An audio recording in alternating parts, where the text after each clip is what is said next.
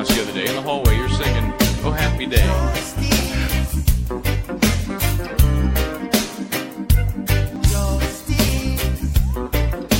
One word prayer. Justice, where are you?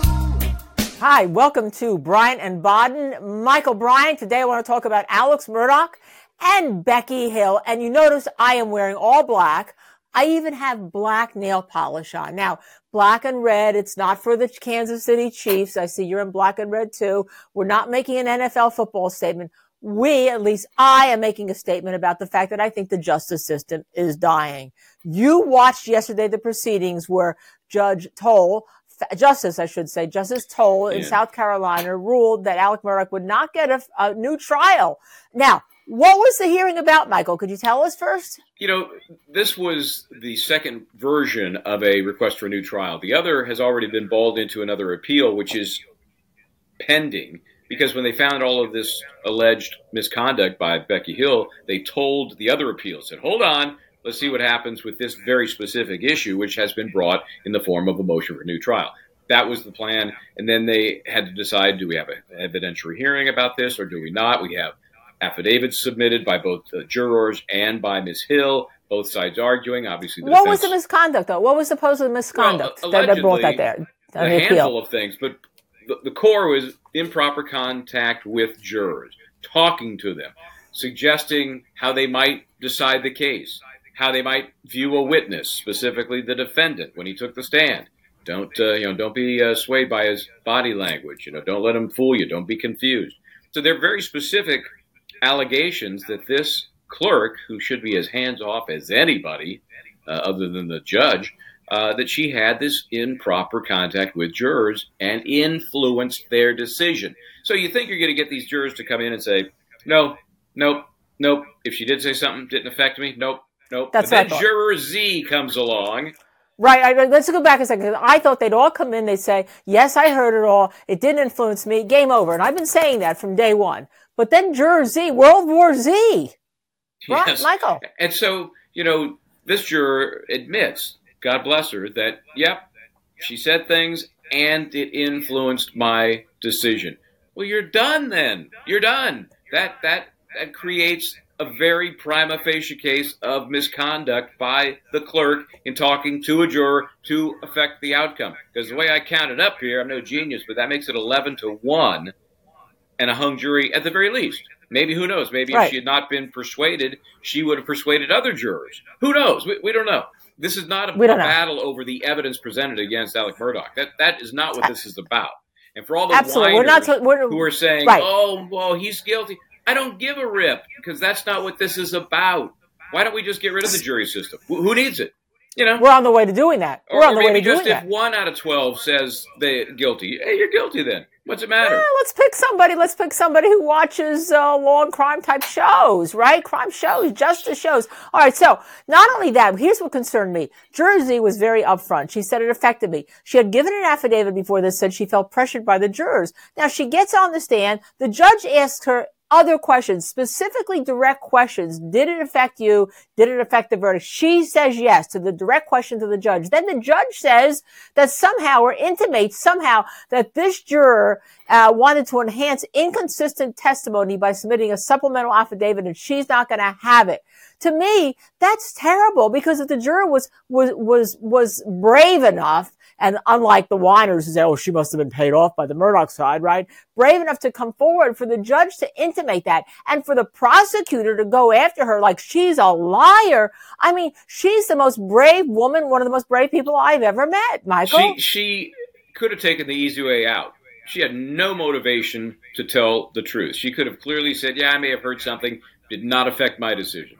That would have been the easy way out. End of the story. But she didn't do that. And to, besmirch her because she was honest enough to tell the truth as she recalls it and how it affected her vote, and then to discount it as the judge did, it's a sham, and I don't know if it'll be fixed on appeal or not, because the court on appeal is going to rely so heavily on what this judge did and said. That's right, in terms of the findings. And she also said some other things. She indicated, of course, that somebody went home with, even if I recall, right? Got a ride at least home. in the hearing. Got a ride home. Another juror got a ride home.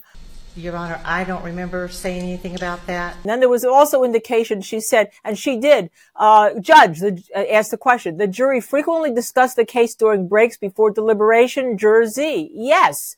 My memory is a little fuzzy with that. Also the car ride. And then they discussed the case in break. There was nothing spoken with a juror at all at Moselle or anywhere else at the courthouse or anywhere. So you have the car ride. You have the fact they discussed the case in breaks. Justice Toll never went back to ask anybody really about that. Never. I mean, we know now from the other clerk of the court who's been there for 16 years, aside from Becky Hill, who was only elected in 2020. Yeah, she was a character. Rhonda. Miss Rhonda. Rhonda was great. She was great. But that it appears to me, if I'm judging credibility on this case, that Becky Hill may have prevaricated, not told the truth. She lied her ass off. Okay, lied. That's what she did. Four-letter word. It's a four-letter word. Lied about giving the juror a ride home, and also.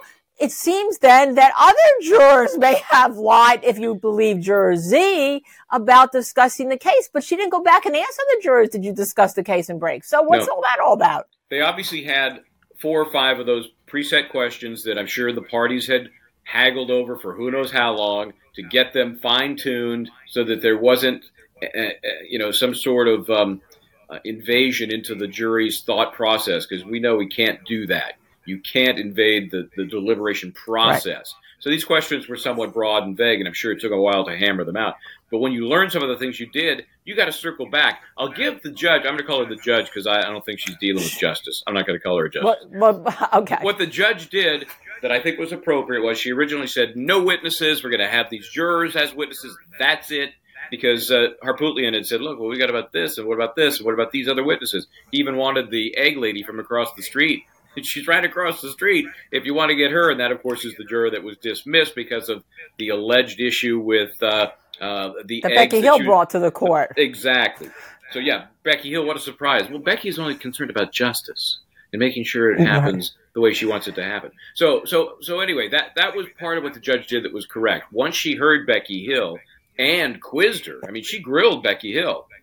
Then she went to Harpootlian and said, okay, who do you want to bring in? And let's see if that's appropriate. That's when Ms. Rhonda came in, and that's when the alt juror came in, which was also appropriate because this had to do not with things said during deliberations, things said by Becky Hill prior to deliberation. And the credibility, to reinforce the credibility of juror Z. As a matter of fact, the judge said at one point, you have to start answering those questions to her. And then she started asking the questions. And it turns out that Becky Hill, oh, Michael, I know you're upset about this because I don't know how much you made on your book, but I know how much I made on my books, right? Yeah. It was not 100,000, I'll tell you that.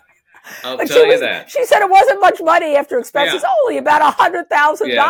I mean, the funny thing is, of all of her lies, that's probably the one she could have gotten away with. If she had said $20,000, there would be no way really to fact check that. To check it, right. So I'm guessing it was way more than $100,000. That's what I'll bet. But she also said Becky Hill told the judge she wasn't talking. She was talking to somebody named Mr. Vale, not the jurors, when she said, quote, pay attention. It's a big day today. Pay attention. Who the heck is Mr. Vale, right? Crazy. And the judge did say she was influenced by what she called the siren call of celebrity. Yeah. And told her you need to start answering these questions. But the prosecutor then also, I mean, what gets me is the prosecutor, the AG, also enveloped the attack on the alternate witness and the attack on juror Z.